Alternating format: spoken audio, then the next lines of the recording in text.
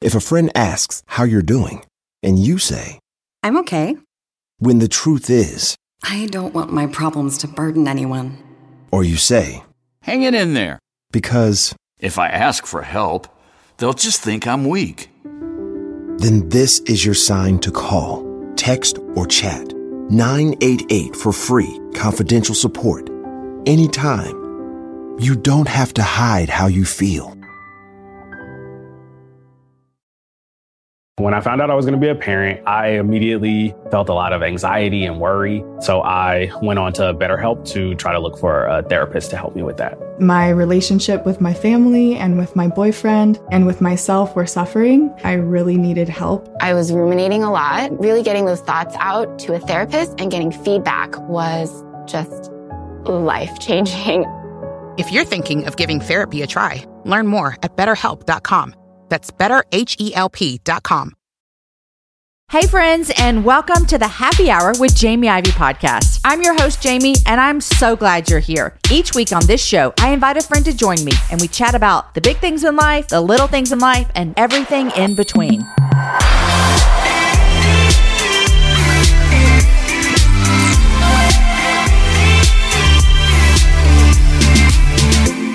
Hey friends, welcome to August. If you live around where I live, you're probably so very hot still, but I can't help it. I love August. Here's why I love August. It feels like we're turning a corner, and I love the fall so much because the fall brings back to school, which I kind of have a thing for back to school, and it brings football. I love football, and I just love so much about the fall.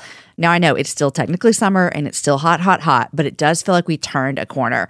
You guys, we have a great show today. In fact, my friend, Dr. Russell Moore, is back on the show today. Last time he was here was in January of 2022. I did a show with him and Beth Moore, and we talked a lot about leaving and staying. Both of them had made decisions around that time to leave the denomination that they'd been in for years, the Southern Baptist Convention. And so we had a conversation about that. Well, Dr. Moore is back because he released a book last week called Losing Our Religion, an altar call for evangelical America. Now, I get a lot of books early, which is just a fun perk of my job. And so I've been diving into this. But this book was also our July book club. And so we started a book club this summer. It's a lot of fun. You should definitely check it out. Go to jamieivey.com/Patreon, or we'll put it in the show notes. So you can just go down there and click. It's a subscription page, but here's what you're getting with your subscription. You're getting a book early before it releases. So this book, Losing Our Religion, did not release until the end of July, but all of my happy hour friends, all of the book club friends over there got it July 1st. And so you get a digital download of the book. And in fact, P.S., these people got hard copies of this book, which is so great. But you get a digital download, and then we do an exclusive interview that is just for book club members plus the author and myself. So you can submit questions, you can ask, you can have conversations, all the things. So we got to read this book early. So I can't wait for you to find out what our August book club is. Go over to the page, jamieivey.com/Patreon. You'll see all the information there, and I'd love to have you a part of it. You guys, this book that Dr. Moore just released, I think is an important read. As an evangelical Christian living here in America, there have been a lot of difficult things that we've had to reconcile with. And this book tackles 5 different subjects: losing our credibility, losing our authority, losing our identity, losing our integrity, losing our stability. And with every chapter that I read and every page, I actually told Dr. Moore this in the interview. So many times I would look up from what I was reading and I would think, wow, I cannot believe that Dr. Moore just said that. He just lays it all out there. It's really good. Because you're listening to this podcast, I assume that you like podcasts. So I want to tell you about 2 podcasts that you might want to listen to if you enjoy my conversation today with Russell. First of all, The Russell Moore Show is a podcast by Russell Moore, obviously, and he has great guests on there, and sometimes he'll just answer your Q&A questions. I really love that podcast. But the one I want to tell you about for sure is a podcast that Christianity Today puts out, and Russell is the editor-in-chief there. It's called The Bulletin. I listen to it every single week. I never miss it. It's a podcast for Christians seeking insights into the events, questions, and people that are shaping the world. All right, you guys, without any further announcements about podcasts I think you should listen to or books I think you should read, here's my conversation with Russell Moore.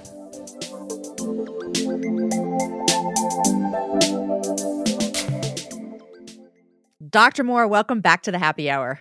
Oh, it's good to be back. Thanks for having me.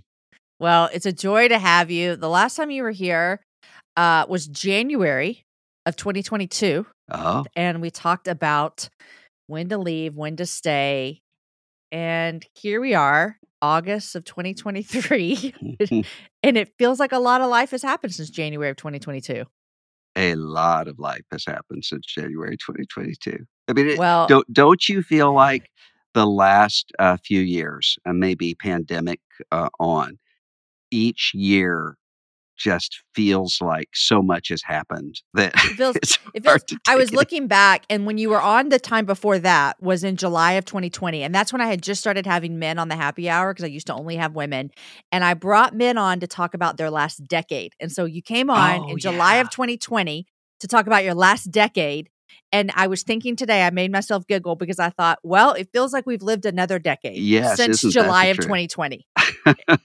Yes. And I thought, this is the craziest thing ever. But I would love for you to introduce yourself and tell everyone what you're doing now, because you are no longer where you were before when I talked to you work-wise.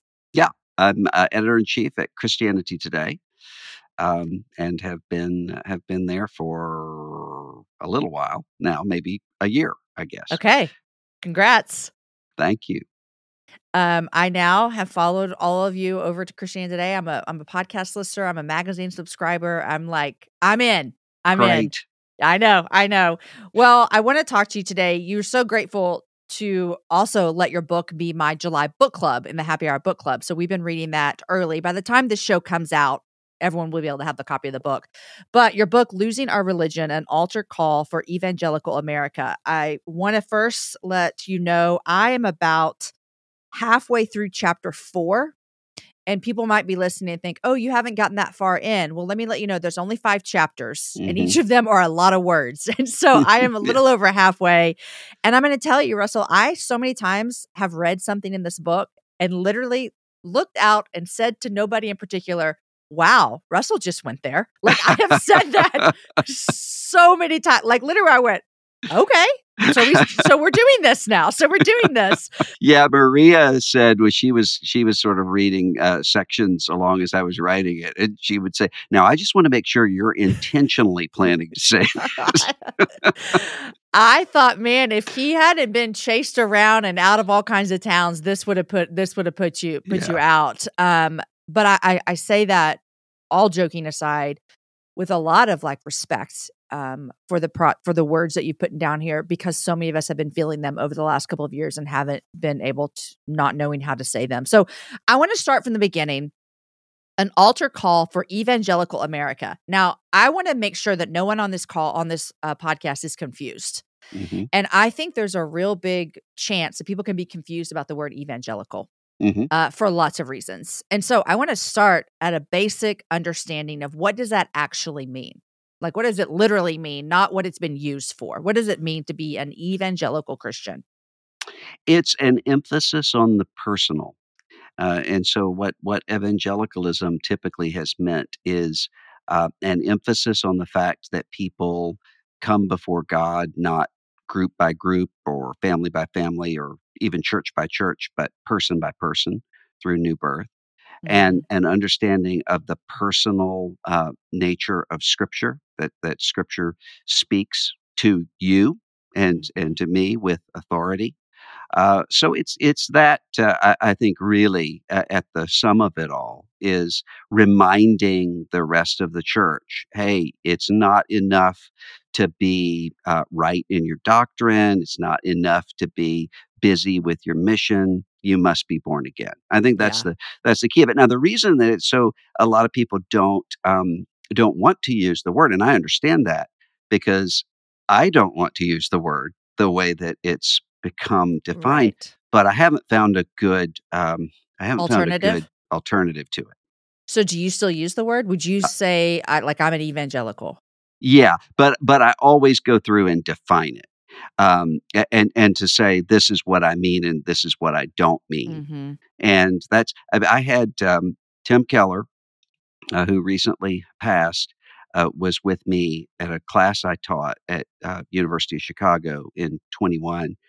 And these were all completely secular students. They didn't have any religious background at all. And one of them asked Tim, why do you even use the word evangelical when it's become so politicized and crazy.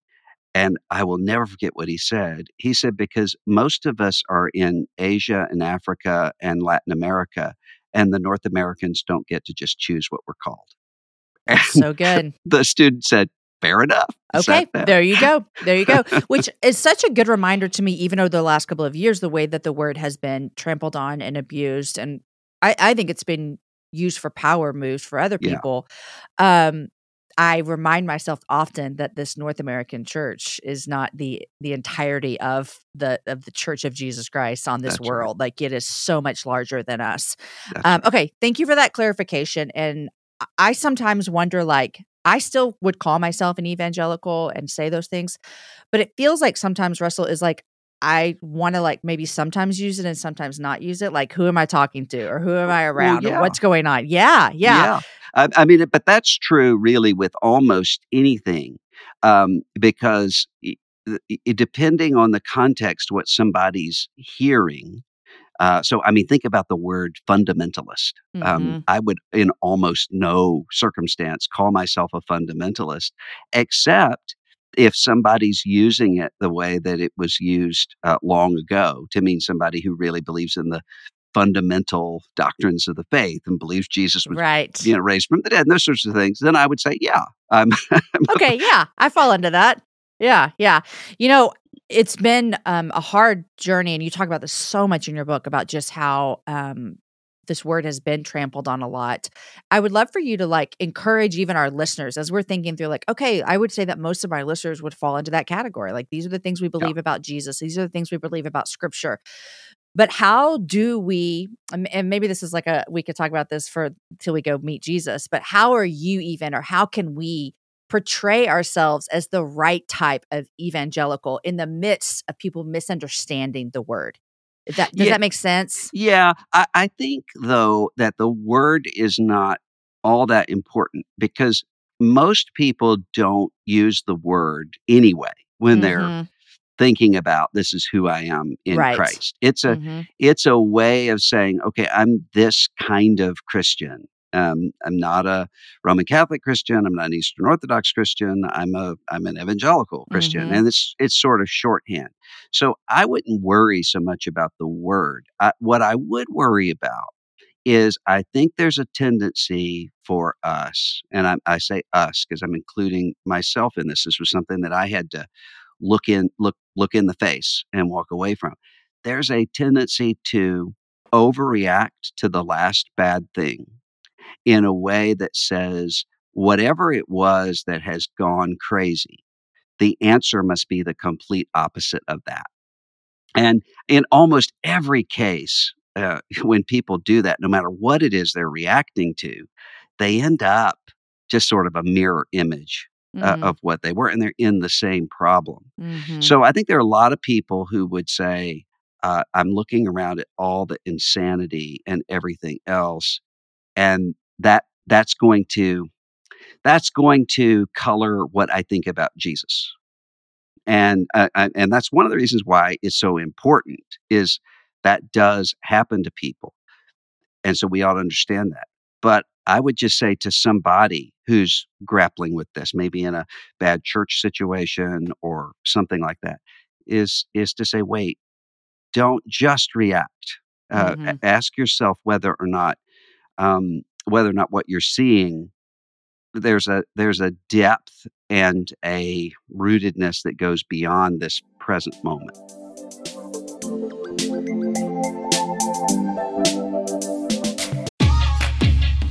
NetCredit is here to say yes to a personal loan or line of credit when other lenders say no.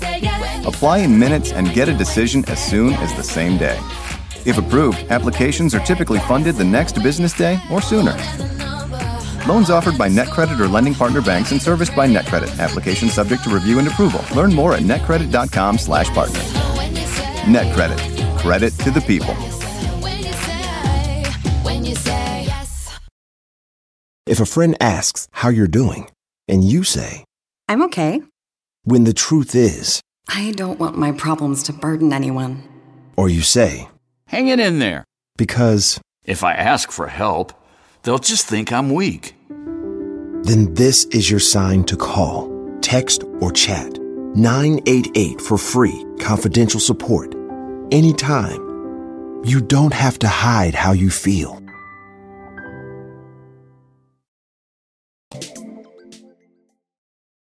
I mentioned you have 5 chapters in here: losing our credibility, losing our authority, losing our identity, losing our integrity, and losing our stability. I'm going to jump into one right here: losing our identity. I was really struck by something. I think this comes off the conversation we just had about the word evangelical, even about how so many people can use that word, but you don't see their actions lining up with what we see Jesus teaching in the scriptures. And so that's where it gets a little uncomfortable for me, obviously.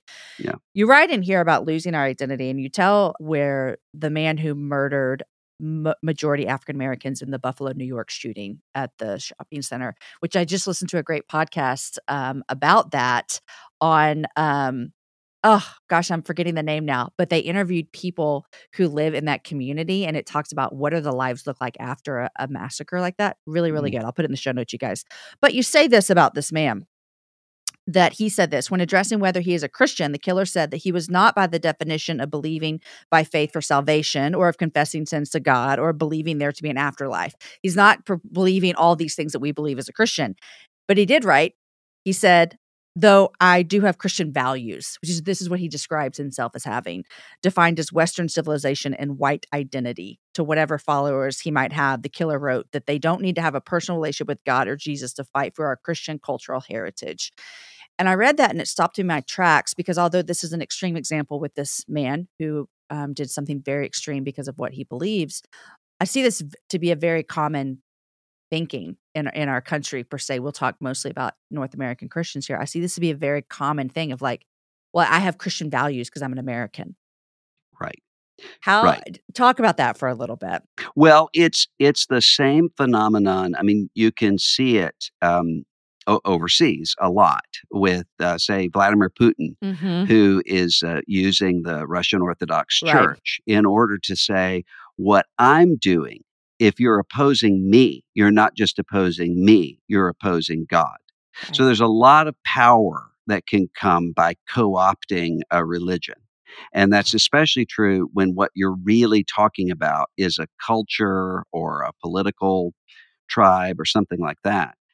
There's a lot of power that comes over people with that. And I mean, we've seen that too in a lot of the authoritarian church situations that we've seen. I mean, a pastor can get total control by just saying, God told me this. And if you're not on board with what we're doing, you're not on board with God. Yeah. And so there's a sense where I think that's one of the things that I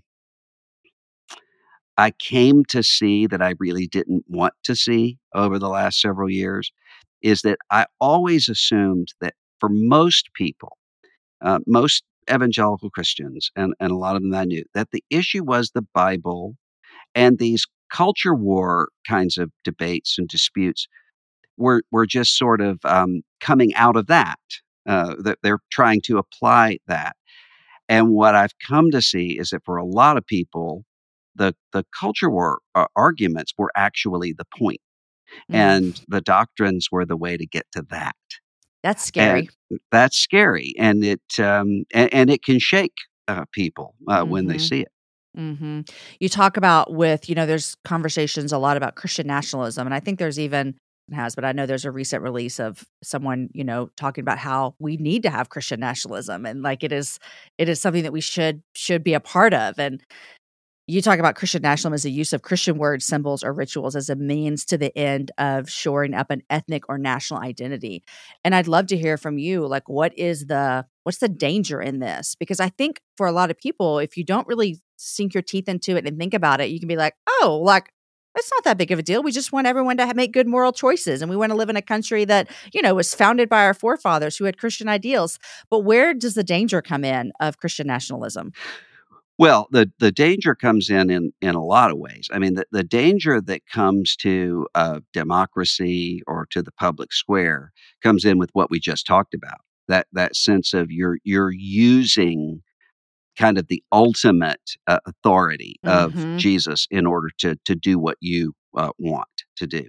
The danger for the church and I don't think it's just a danger for the church, it's a danger for people's souls, is that this is actually an alternative to Christianity.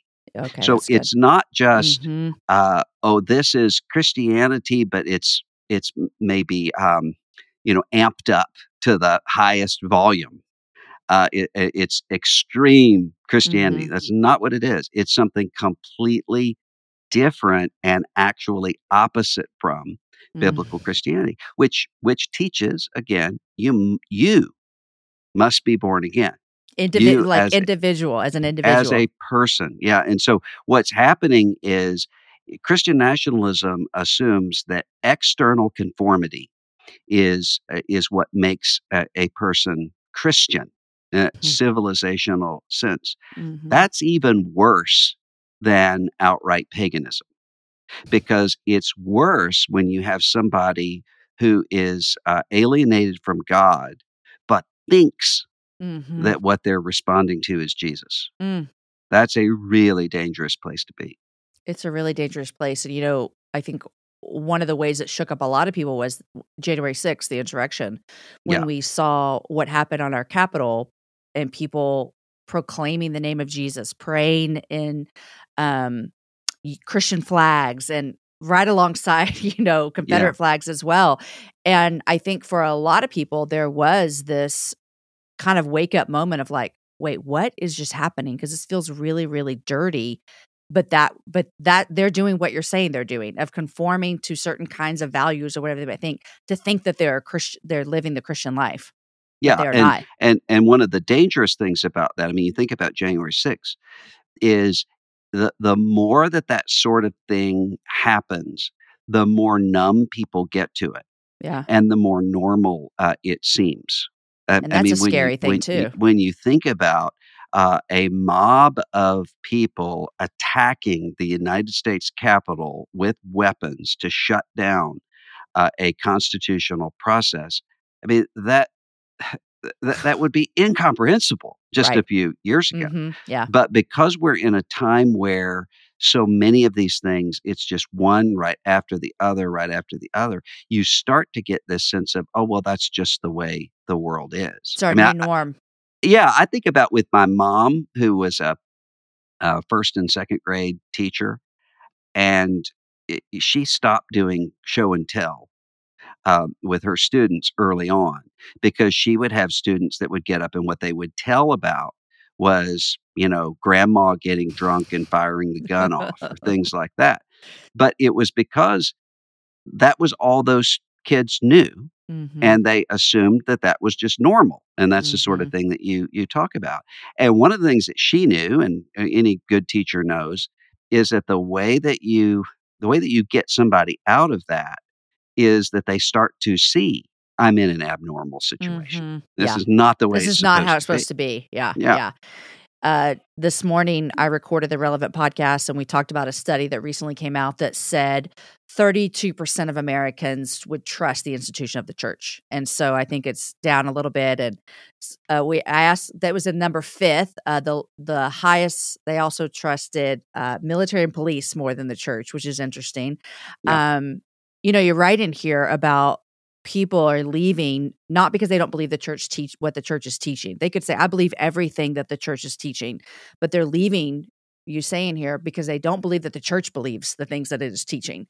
And I think that we've seen that a lot with our younger generation in the past 8-10 years of going, wait, I'm kind of confused here, because you guys that raised me, my teachers, my pastors, my leaders, my parents, my guardians, you've always said these things, but now it feels like you don't really believe these things anymore. What is it that you're seeing that, even with politics and what we've seen in the last couple of years, even talking more about Christian nationalism, how is that affecting the way people are leaving our churches? Well, I think that's exactly right. That you have this sense of uh, it's really what it boils down to, is asking, is Christianity just a means to an end for you? And if it is, just tell me what the end is.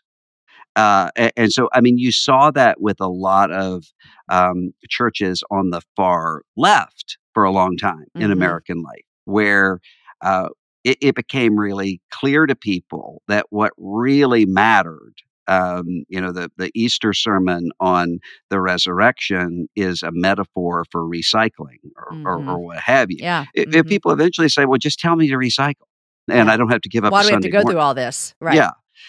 And so the question is, are you really trying to do something else? And I think that's what ties together the politicization that we've seen with this, with all these scandals that have happened. I mean, there've always been scandals in the church. Have always been Christian leaders who have fallen. Almost everybody who grew up in a church knew somebody they respected who turned out to be something different than what they thought. But when you get to the point where people start to say, "Wait, is this all it is?" And has that been actually what this was about all the time? Then that, and I mean, I wrote about it in the book. I get that because I lived through it as a 15-year-old, and I was asking those same questions when I was looking around and saying, "Is really is Christianity just about getting somebody to be a good Mississippian and a Republican? Because if so, just say that." and and say what it is you're actually trying to get at. And a lot of people are asking that, or is Christianity just about marketing to me and having me as a consumer base? I mean, there are all sorts of ways that Christianity is used as a means to an end. And when people start to see that, they start to question, well, is there anything real at all? Yeah. And then you add to it what you just mentioned, which is almost every institution in American life is in a crisis right now, and a crisis of credibility for all sorts of reasons. I mean, even things that we would have thought several years ago everybody would trust and revere, Boy Scouts, those sorts of things. They're in crisis. So when you add that, and you have people who are so lonely, so disconnected, that they need institutional structure and community, but those institutions are failing, that leads to a really, really difficult place. It leads to a really difficult place where a lot of people start to feel like, I don't know where my home is. I don't know what feels like home anymore. And you write about that in your book, and I know you've walked through that journey as well. And in the chapter of Losing Our Identity, one of the things that you talk about is to make peace with homelessness and to make peace with not having that place. And I, it's not a flippant thing because it's easy for you to write it, but to live it out is one other thing. I know that you talking here about a lot of pastors or leaders feel torn as to, if I say something, then I'm going to be called a Marxist. If I say nothing, then am I complicit to what's going on? And I feel like you've kind of made this third path, and I don't think it's been easy. I think it's been really hard and cost you a lot. But how do we continue down that? How do we continue that third path, knowing that a lot of my listeners aren't pastors and leaders, but they are like leading their families and leading their friends, and we're all leading people. How are you okay with that homelessness when you have felt at home for so long? Does that make sense? Like, you felt at home, and then all of a sudden you got kicked out. Right. And you know what I mean? Or maybe you chose to leave. I don't know. But that homelessness that I think we're all grappling with, how do we find peace with that? Well, if you notice the way that, look at, for instance, Hebrews 11 and the way that it talks about what faith is. Abraham got up and went, not knowing where he was going. That is this sense of I'm not quite at home, and I'm kind of in between categories or not defined by those categories. That ought to be the normal default of the Christian life. We ought not to be fully at home in any place, and that's certainly true in a time when a lot of things that are meant to be tools become a source of people's identity. Like, what do you mean? Like what? Like politics. Politics is meant to be a way for us to live together in the civic space and to get things done. And now we're at a time where it's not about that. It's about saying, who are the good people and who are the bad people, and where do I fit? And so that's one of the reasons why you don't have you have so few people who would actually say, okay, I agree with my political party, whatever that is, on these things, but I actually agree with the other political party on these other things. That almost never happens. And why? Because politics has become a tribal marker. Yep. And that's one of the reasons why once the demand for what it takes to stay in the tribe changes, and it changes all the time, you have to change with it. Yep. Or else you feel like you're being booted out.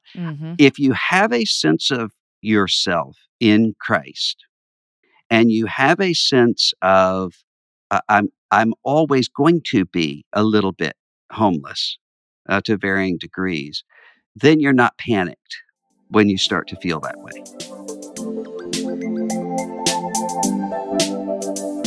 NetCredit is here to say yes, because you're more than a credit score. Apply in minutes and get a decision as soon as the same day. Loans offered by NetCredit or lending partner banks and serviced by NetCredit. Application subject to review and approval. Learn more at netcredit.com/partners. NetCredit. Credit to the people. If a friend asks how you're doing, and you say, I'm okay. when the truth is, I don't want my problems to burden anyone. or you say, Hang it in there. because, If I ask for help, they'll just think I'm weak. then this is your sign to call, text, or chat 988 for free, confidential support. Anytime.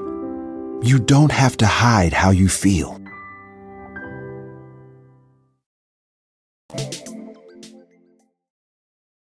We had the pandemic, we had George Floyd murders, which opened up a lot of doors for people's eyes being open for racial injustice. It's been around forever, but noticing it.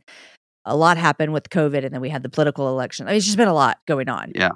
And a lot of people, you talk about this a little bit here about spiritual warfare, and all people are like, oh my gosh, spiritual warfare, we're getting attacked as Christians. You know, the lefts are coming to get us. And I do believe in spiritual warfare, and I think it is real and present and all the things. But I find myself asking myself a lot, and I talk to Aaron about this all the time, of like, is it, I don't want to start rambling here because this is where I can start rambling. Is it too easy to be a Christian in America? And what I mean by that, I talked about this with David Platt when he was on. It feels like it should be harder, Russell. Like it just feels, and maybe it's the conversation we've all been having about how even this guy who went in and murdered so many African Americans could say, I have Christian values. You know what I mean? And so sometimes I find myself wondering, do we as believers, do we know what it really feels like to be a follower of Jesus and lay down our identities of everything else? And I'm asking myself, I'm pointing the finger right back at Jamie. And I just wonder if there's going to be a little bit of awakening and shifting in America that's going to be actually really good. I think there is in this sense. I would have said 10 years ago, and did say 10 years ago, that cultural Christianity is going away. And that's a good thing, because what it leaves in its wake is an authentic Christianity. Because you don't have to, I mean, there was a time in at least a lot of parts of the country where you had to be a member of a church unless you were just willing to be a complete oddball. Right. Especially in the South. Yeah. Yeah. Especially in the South. If you're, I had somebody who was working for Walmart Corporation and was from the Pacific Northwest and then was in Washington, D.C. and moved to Bentonville. Welcome. And he said, I didn't have a category for the fact that everybody, their first question they asked me is, have you found a church home? He said, that was just completely foreign to me. Yeah. Well, that was part of a lot of Bible Belt culture. That is going away. But what I didn't count on 10 years ago is that you would have another kind of cultural Christianity that would come in to replace it. And it's one that doesn't join a church necessarily, maybe not even affiliated with a church at all, but defines Christian as posting memes on Facebook. I mean, that has really come in. And so you have people who are starting to say, just the question you asked earlier about evangelical, you can look at a lot of these surveys, and what they'll show you is that people who if you go through and you actually look at them in terms of doctrine and practice, Mm-hmm. are evangelical, are the most likely people to say, I don't want to use that word. Right. And the people who are saying, well, I'm on board with the culture war rhetoric, so that means I must be an evangelical, Mm-hmm. whether or not I've ever Yeah. been in church or anything like that. That is really different, and in some ways, it's worse than Mm-hmm. the old cultural Christianity, because you have all of the certainty and combativeness and all of that, but without the actual community. Mm-hmm. So that's changing. But I do think that there is a moment here where people who actually want to follow Jesus are starting to find each other, because everything's being so shaken Mm-hmm. that a lot of this sense of homelessness and bewilderment and so forth is really good. Mm-hmm. And I think part of it is it has to get us to the point where we don't know what to do. Mm. That's everywhere in Mm-hmm. Scripture. That is where God works, is when you get to the point where you say, I don't know where I'm going, but my eyes are on you. Yeah. I mean, that's where it leads you. Mm-hmm. And I remember this with a guy that I knew, a friend of mine who had lost his job. And we were talking, and he was going through saying, I think if God were talking to me, he would say this, and I think God would say that. And I said, maybe God would not be saying anything at all to you right now, because that's where, I mean, if we all kind of look back on our lives, that's where God's been the most at work, or in those moments where we didn't have a roadmap, we didn't have a plan for the way forward, Yeah. and we just said, God, I don't know what to Yeah. do. I Yeah. mean, that's actually a sign of grace. Mm-hmm. And I see that happening more and more right now. I'm happy that you see that. I went to Boston earlier this year, and I was with some believers, and they were saying, up here, if you're a Christian, like you're a Christian, like there's no like halfway Christian, like there's not many of us, and you're a Christian, you're a Christian. I want to read something from your book, if that's okay. Mm-hmm. It's in this Losing Our Identity chapter, and it's about homelessness. You say, the point of exile language is exactly the opposite of the idea that Western Christians should lament or resent losing a Christian culture. The point is that in every place and every culture, from the first to the second comings of Jesus, every Christian community are to be strangers and exiles. If we can look backward and find some time when we were not so, it's because we are accommodated to idolatry, just of a previous Nebuchadnezzar, rather than the one in front of us in the moment. And if we can look forward to a time when we can displace the sense of marginalization and find a cultural home in the span of history as we know it, then that too is because we are accommodated to idolatry, just that of a future Nebuchadnezzar. If exile language is used to bemoan or darkening or growingly hostile culture, rather than to see our situation as fundamentally the same as every other era before us, then we don't understand what the Bible means by exile. Exile language does away with both a sense of entitlement and a siege mentality. We don't look to merge into whatever seems normal around us, and we don't rage when we're not accommodated there. We see our normal situation as not occupation, but pilgrimage.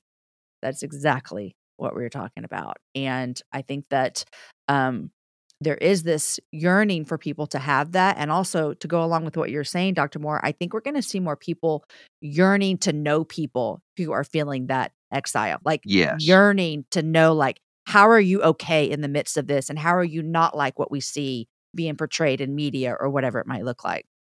Yeah. And I think that's one of the, I mean, we can look at the hard times over the past several years and see all of the really negative aspects of it. And you can see a lot of friendships broken and ministries upended and so forth. But there also are all of these signs of grace of people who never would have found each other if they had not gone through a similar sense of homelessness. Yeah. And that's what I see happening over and over again in Scripture. I see that happening over and over in history. That's actually how change happens, is you have a very small group of people who start to find each other And they find each other. They have a common view of the problem, and they have a common view of at least basically where they want to go, and that changes things. I mean, that's how it happens. You guys, this book, Losing Our Religion, An Altar Call for Evangelical America by Dr. Moore that we're talking to today. It's out now, so you can get it. I highly recommend it. By the time the show airs, I will have finished the whole thing, and our book club is reading it and so loving it. Couple more questions. Number one, what are you reading these days? I know you're an avid reader. Well, I just got back from vacation, and I was reading a ton of stuff while I was gone. But one of the things that really was amazing to me is this novel, The Singularities by John Banville. And it is a wacky book and sort of a mind-tripping book in a lot of ways. So it's kind of multiverse sort of oriented. Which you love the Marvel stuff, don't you? I'm a DC guy. Sorry. Yeah. Oh, I know that's a big deal to people. Sorry. Yeah. I don't know either one of them, but I do know it would be like someone asking someone here if they're a Texas Longhorn fan or a Texas A&M fan. So I got it. That's right. A DC guy. Got it. Yeah. So you kind of like those things. Yeah. But this is a straightforward novel by John Banville, and it's really interesting. And the whole point of it is there any meaning?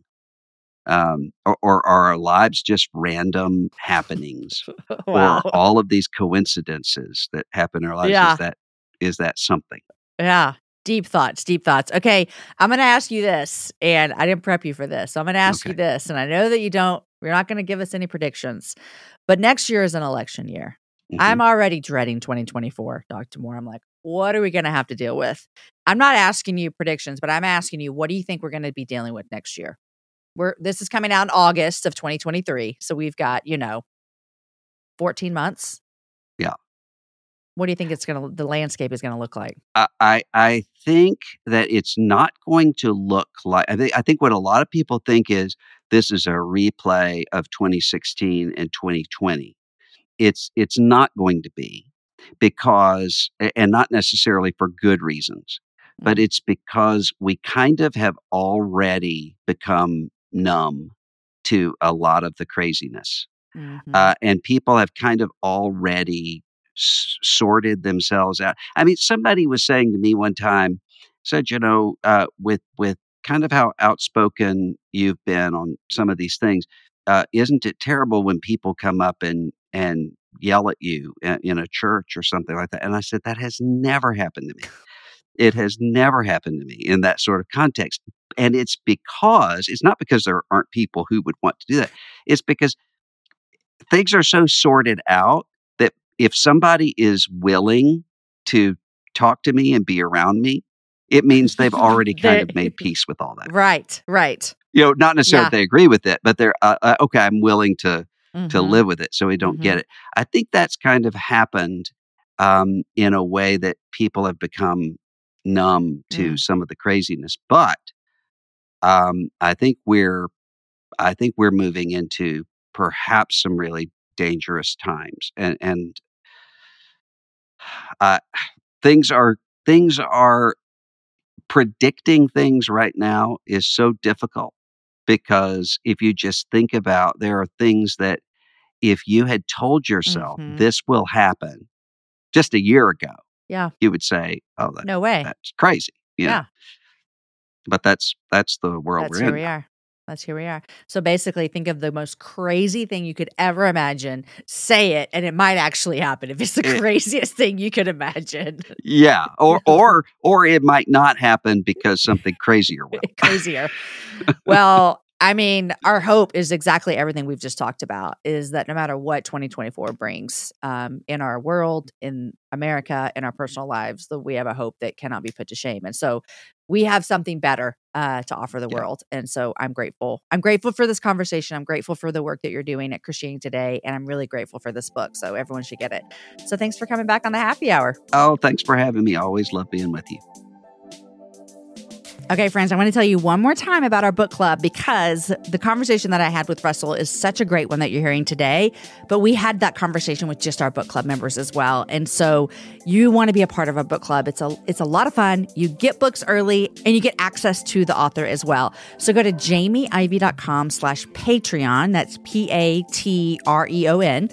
Or look in the show notes. We'll have the link for you and check out our book club. And we'd love to have you join this month for our August book club. The Happy Hour is produced and hosted by myself, Jamie Ivey, with assistance from Nikki Ogden and Ashley Caldwell. And the show is edited by Jason Talley. NetCredit is here to say yes to a personal loan or line of credit when other lenders say no. Apply in minutes and get a decision as soon as the same day. Loans offered by NetCredit or lending partner banks and serviced by NetCredit. Application subject to review and approval. Learn more at netcredit.com/partner. NetCredit. Credit to the people. If a friend asks how you're doing, and you say, I'm okay. When the truth is, I don't want my problems to burden anyone. Or you say, Hang it in there. Because if I ask for help, they'll just think I'm weak. Then this is your sign to call, text, or chat 988 for free, confidential support. Anytime.